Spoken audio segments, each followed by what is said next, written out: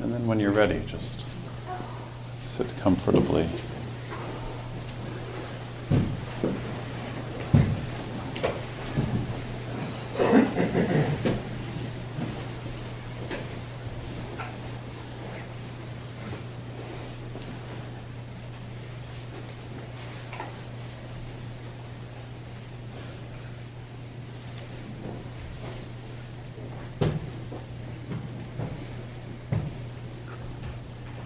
So it's really lovely to be here with all of you, and I wanted to spend a little bit of time before we head into silence just offering a kind of a collage of different perspectives for approaching this practice, which for some of you is brand new, and for more than half of you is something that you've explored at least once in terms of a retreat setting, judging by the applications that I read over dinner.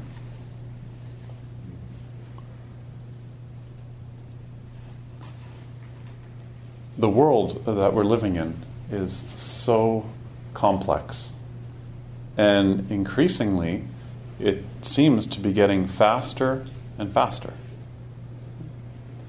Technology is incredible. It's been able to connect people, and it's been able to create incredible medical advances, and the list goes on. And at the same time, technology has caused, for most of us, information overload. And though sometimes conceptually it feels like we're more connected than ever, we can also now feel more alienated than ever, and without a doubt, distracted. The mind that you use to scroll emails is not the same mental state that you use to communicate with people you love. I find regularly that I can't even switch easily anymore from reading emails to reading a novel. I actually have to stop and find a different mental state to be able to sit and read fiction, which is a different way of using my mind for reading emails or texts. And that's not the same world that the Buddha lived in. The Buddha didn't know about the molecular base of disease. He didn't even know about the printing press. And not only that, the Buddha lived in a cosmological universe that we don't have anymore. The Buddha believed that if you drilled a hole in land, you would reach water, which meant that the earth floated on water.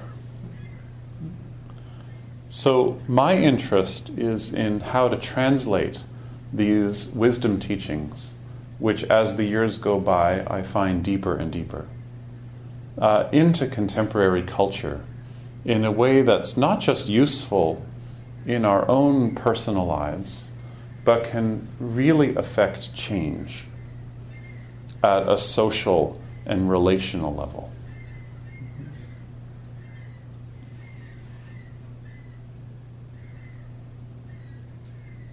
I just realized we're not in Toronto. So my interest this weekend is to draw on the wealth of these really deep traditions that I've been studying my whole life, and translate them in a way that will allow this practice to be embodied, and secondly, will inspire you to put these practices to work in the world of economics, in the world of ecology, in the worlds of relationship, in your livelihood, and also in your own heart, which is suffering under the weight of distraction, stress,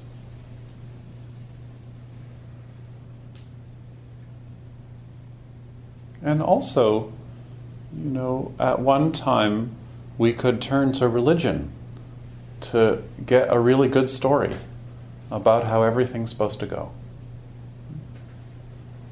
Where and how you'll be reborn, what priest you should have a relationship with. And those times seem to have been replaced by science. Everybody's a scientist now. If you're not into neuroscience, you're not cool, it seems, these days.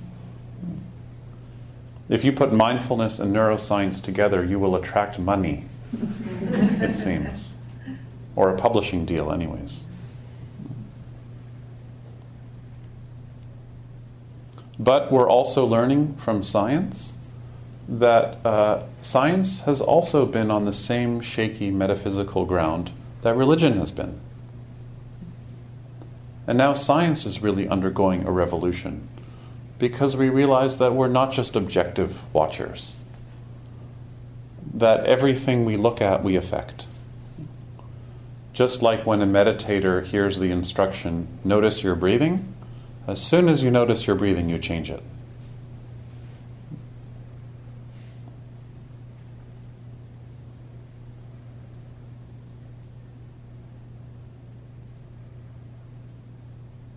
And so it's hard to know what to believe in, both because we're distracted and also in this era there are so many stories and there's so much distrust of big stories. It's hard to know what to have faith in.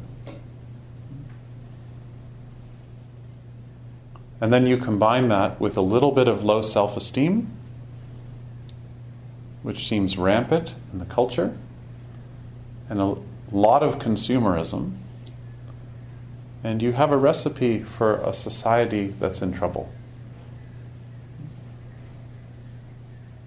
We need elders who are not caught in the narrative of consumerism and distraction. And we also need young people who are not caught in the narrative of consumerism and distraction. We all talk about leaving a good earth for young people, but we also need to leave really good young people for the earth. So I like to think of sitting meditation as embodied rebellion.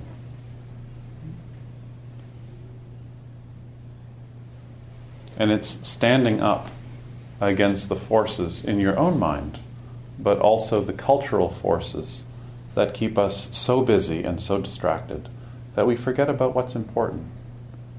And we forget about what's really nourishing. And then we make choices that give us false forms of nourishment. Or we control our lives in a way where we think everything's managed. But really we're just moving stuff around up here. And we're not really deeply in our lives.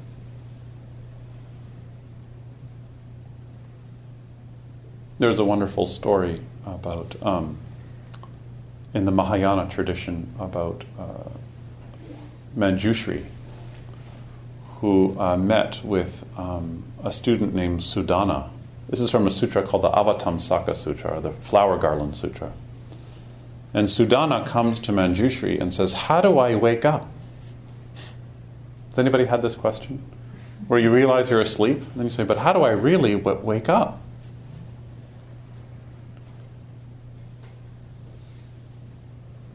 And Manjushri says, go meet people. Go meet people. There's a wonderful composer I love named John Cage, and his motto was, everybody should spend time with strangers, more time with strangers. So this is like the same piece of advice. Go meet people. So he goes to meet 57 people. He meets like a teacher, a priest, a lay person, a mother, a grandmother, a fisherman, the captain of a boat, a prostitute. There's actually scholars, there really is a debate in academia about how much time he spent with a prostitute. I found a whole article about this. and see what you can learn. So anyways, he comes back. And what I love about these old stories, there's always a point in these old Buddhist stories where the teacher sends the student out to go find something. But they never say how long. Like, did he go for 9 years? Or was it like a day at the mall, talking to people? Anyways, so Sudana comes back to Manjushri and says, I still don't know. How do I wake up? I'm really suffering. Has anybody felt this before? You go, you ask people, still you don't know. So Manjushri says, go find me something that isn't medicine. So he goes off. Again, they don't tell you how long. Like, did he go for 2 years? Yeah. Imagine if you just went for a week and you were constantly saying to yourself, as if your whole life depended on it, what's not medicine? That's a good koan to work with, good mantra. What's not medicine? And he comes back to Manjushri and says, I've looked everywhere and I can't find anything that's not medicine. My intention is that on Sunday when you leave here, you'll have some insight into this. You can look at your loneliness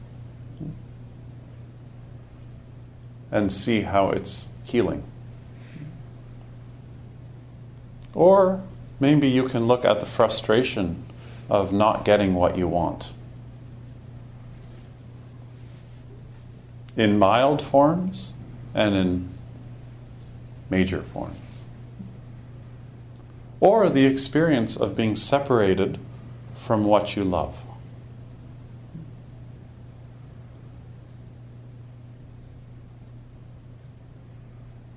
It's medicine.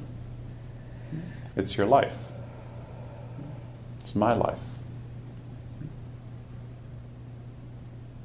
We're in bodies, and we're all in relationships. You can't control that. You ever tried to control your body? Or your parents? Have you ever tried controlling a teenager?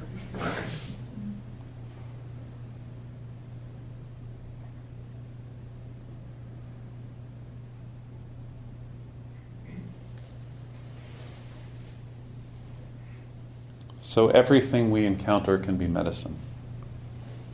Even your resistance to practice this weekend can be medicine. There should always be a little bit of resistance in your meditation practice, because then you know it's working. Because there's always resistance to change. So there's always going to be a little resistance right around the corner, even if you're in a good phase right now. There's a Zen teacher named Shunryu Suzuki who always said, it's really important to have problems. Or you don't have anything to practice with. I had a teacher when I first started practicing named Patabi Joyce, and he said to me once, it's really good that you were not born into a heaven realm. Because otherwise you'd have nothing to practice with. Everything can be medicine. Everything can be healing. So anyways, Sudana comes back to Manjushri and says, I can't find anything that isn't medicine. That's a big transformation right there. From someone who was saying earlier, I'm really suffering. How do I wake up? I say, everything's medicine. I can't find anything that isn't medicine. And so, as a teacher is supposed to do, he pushes him a little further. And Manjushri then says to Sudana, bring me something that is medicine. And immediately Sudana picked up a blade of grass. And this is my favorite part of the story, because it's spontaneous. Bring me something that isn't, they're sitting on the ground, bring me something that's medicine, and he just looks and picks up the first thing he can find. In your meditation practice, whatever is showing up, you can be intimate with that. Not running away, not beating yourself up, not comparing it to the past. You didn't get the body your mother wanted for you. You didn't get the husband or the wife you were supposed to get. Or you got them, but they changed. You didn't change, but they changed.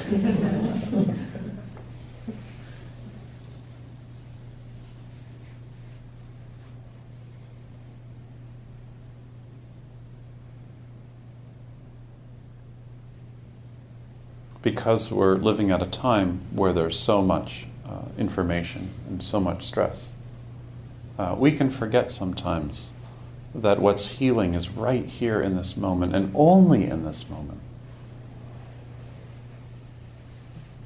And when you sit, that is eternity, embedded in a moment of time. You can only experience your life in this moment of time.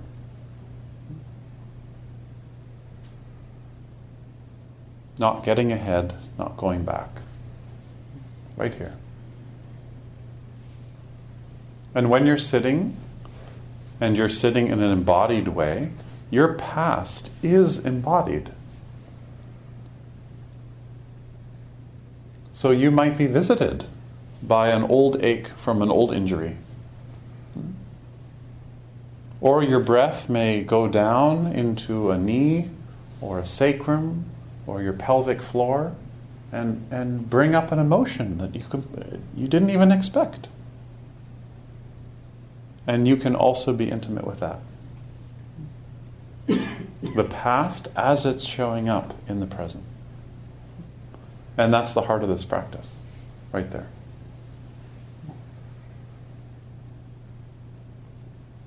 And this is how we wake up, and this is how we cultivate compassion, which is the goal of this practice.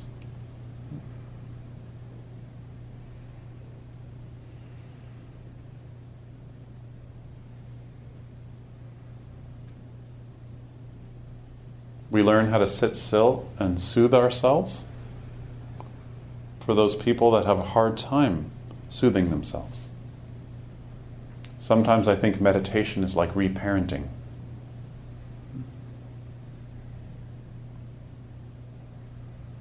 When you're young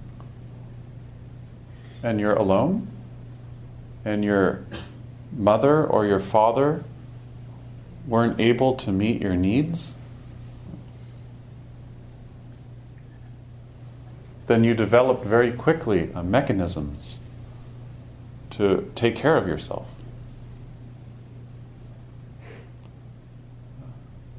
Psychology researchers call this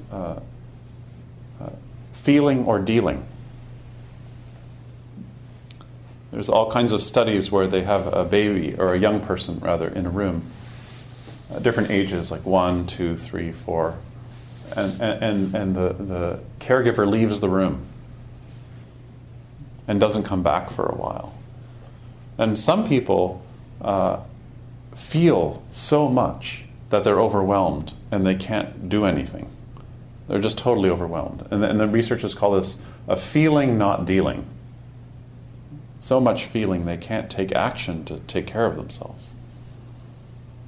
And some people, they go the other way. And they just start trying to figure out what to do, but they actually are numb. Those are two extremes. And I could talk more about this, but that's for another talk.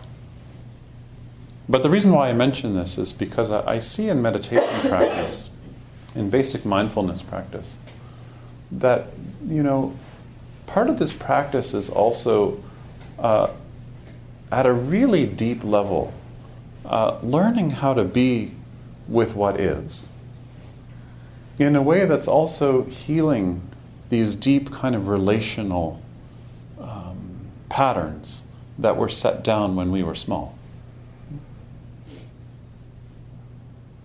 where certain emotions arose and we didn't have the tools, or we didn't see the tools modeled in our environment to work with them. And now we're going to learn how to breathe with them. It's about time. Because otherwise we're expecting everyone else to fix it for us. Does this make sense a little bit?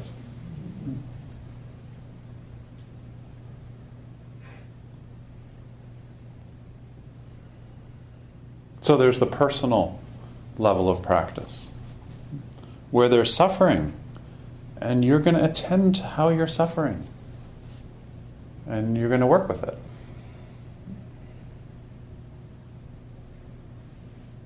And then at the same time, there's the transpersonal dimension of this practice, which is that we're learning how to practice compassion wherever there's suffering. And for the first years of practice, usually it's just my suffering. How am I going to bring healing, and how am I going to bring my breath to the sadness I feel, to the relationships that haven't worked out, to the job I've left, or the job that's left me, or to anxiety, or sadness, or numbness. But then, what happens is, especially when we sit with other people, we see, wow, they're suffering too.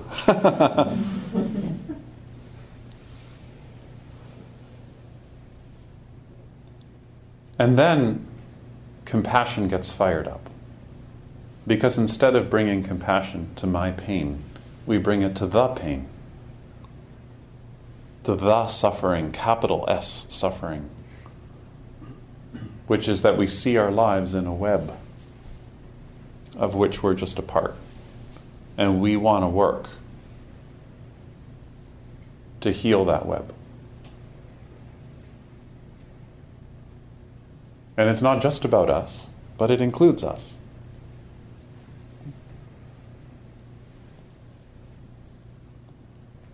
And that's the heart of this practice. And we call this insight meditation. The word insight comes from a Sanskrit root, vipashyana. Pasha is an eye, and vi is an intensifier. It means to go in. And traditionally that word was used twinned with another word, anupashana.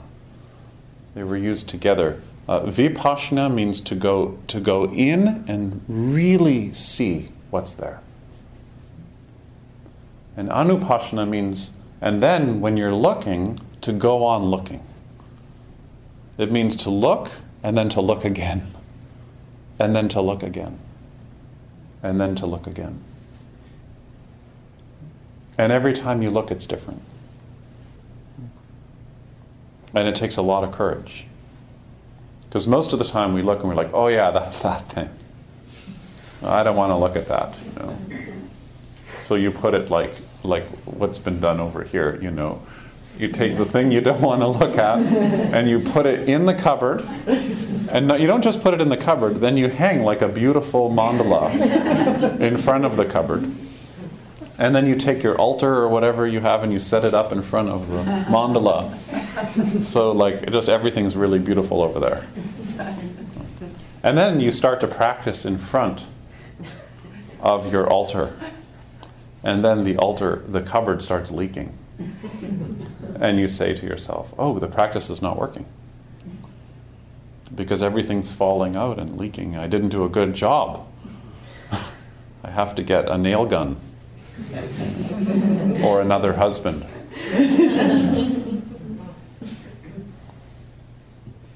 But then I think if you're held in this form, then you start to trust in it, because you see that shopping is not going to solve this. then you start to see that the leaking is the practice. You sit, you get calm, you get concentrated, your defenses start to soften, and then things start leaking out. But you don't work with them the way you work with it in your busy day-to-day analytical life.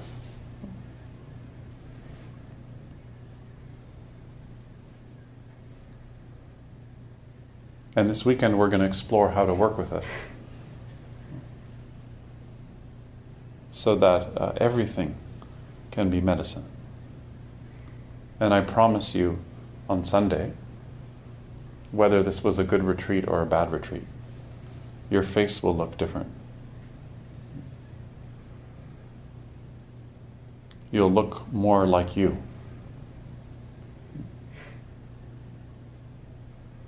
We need more people.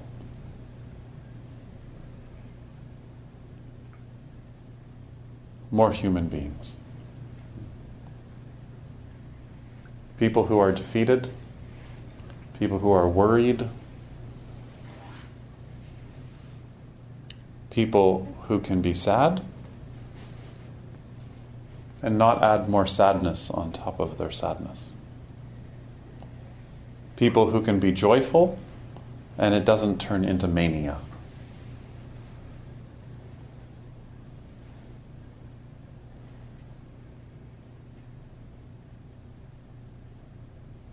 We need this so much. So the last thing I want to say tonight is to remind you that when you're practicing, it's not just for you.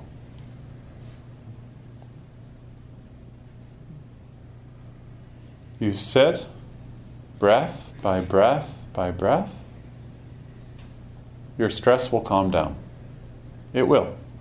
If your technique really sucks, and I'm talking or Grant's leading and you're like not even listening, and you're just thinking about what you're going to cook on Monday when you get home, or you're making lists. A lot of people make lists.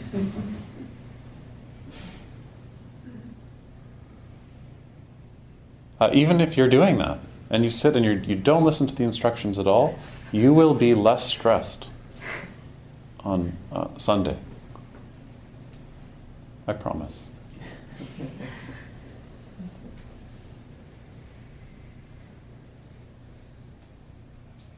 And if you read science journals now, they say that if you do mindfulness practice, you will have stress reduction. So it's true, because the scientists all say it's true. And they're throwing a lot of money at this.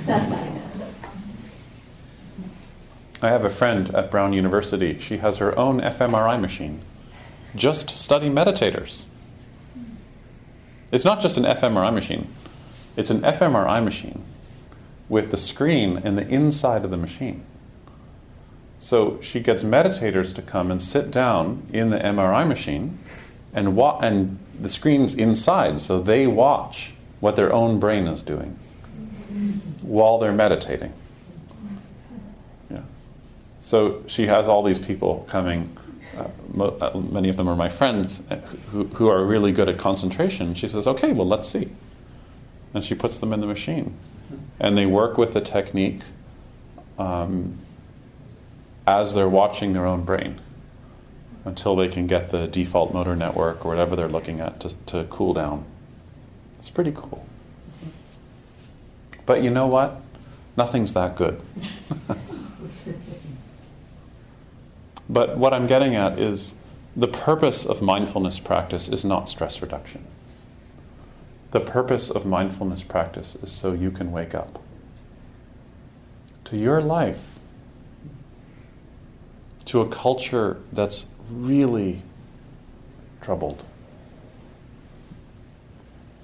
so that you can practice forgiveness,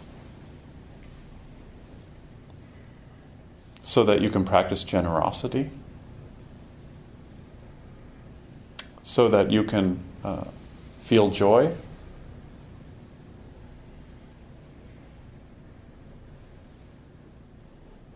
And so you can do all of this in an embodied way.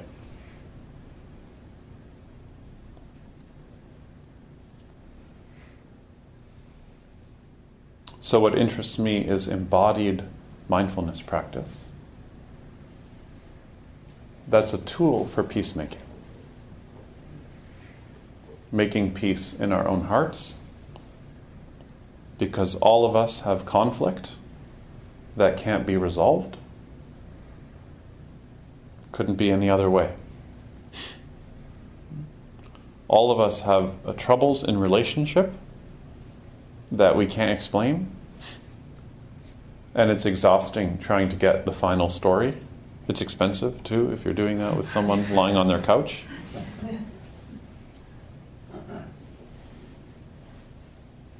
And maybe trying to find the great story that will explain everything.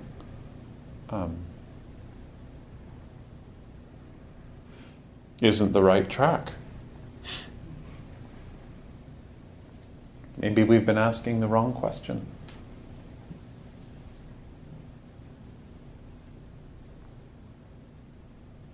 So I encourage you over the next few days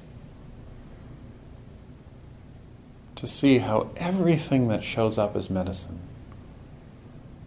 And if the whole world is medicine, then what is the self? Are you separate from medicine?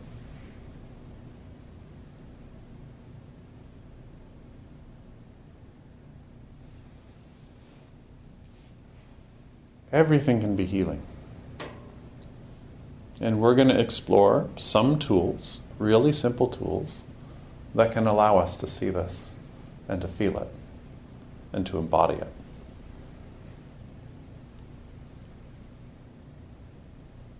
When you come into the room, be mindful of how you come in and sit down.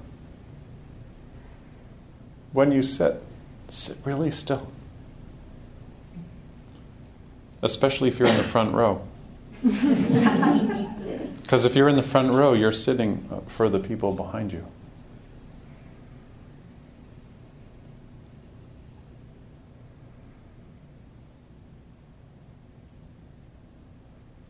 I was on a retreat once with my teacher, and this old guy came. You know some people who are really old, and you can't tell if they're 60 or 90? Do you know what I'm talking about? Like turtles, sometimes you can't tell, are they 100 or 400? He had that kind of a face.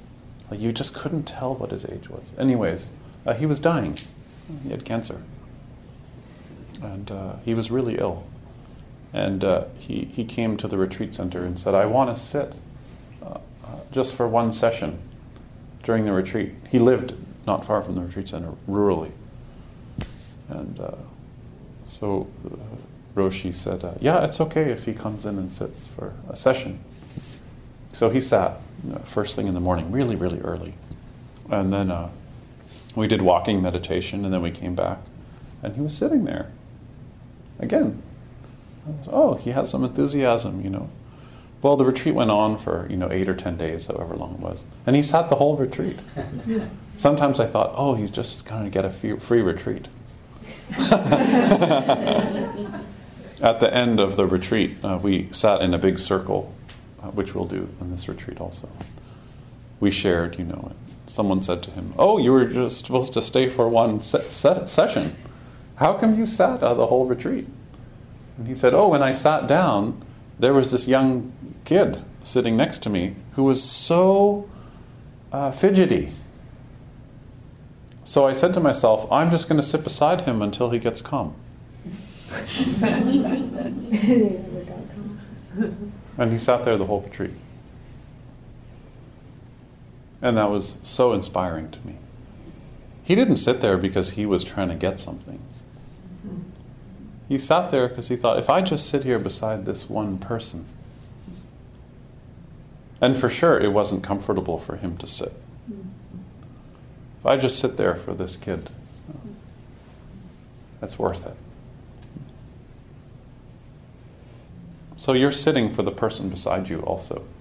the more you can put that energy, virya, more that enthusiasm into your sitting, the more it will benefit you and also the people around you.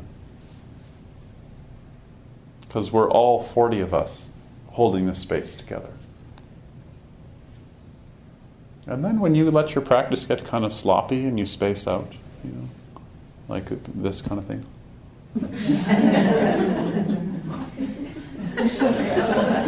Or for some people it's more like, they get really like...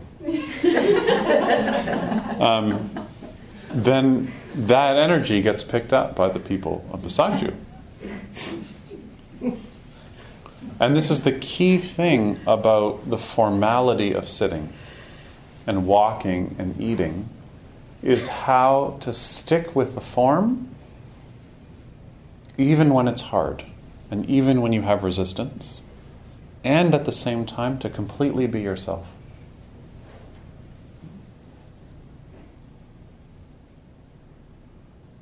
You sit completely still because that's the form. Even when it's really, really hard, you stay with it. And you trust that the form can hold you in it. Hundreds and thousands of people who've taken up this posture. But then, it's not stiff. You're in it, and you're completely yourself. And if you do this, you will be more beautiful on Sunday. I used to say that as a joke, like, the more you sit, the more you'll get beautiful. But actually, it's true. It's really true. On Sunday, your face will be so beautiful. Because you're going to be yourself. You don't have to be special on the retreat.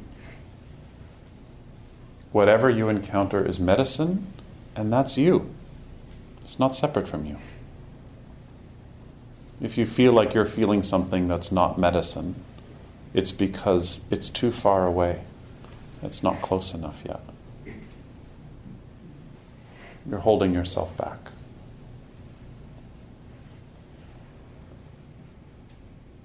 So, this is the practice that we're going to explore together.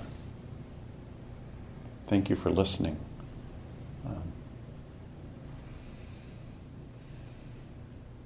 I want to take some time for a few minutes to see if there are any questions, comments, any worries, and then we'll have a very short period of silence, and then we'll go to bed. So are there any questions or comments before we go into silence for a few days?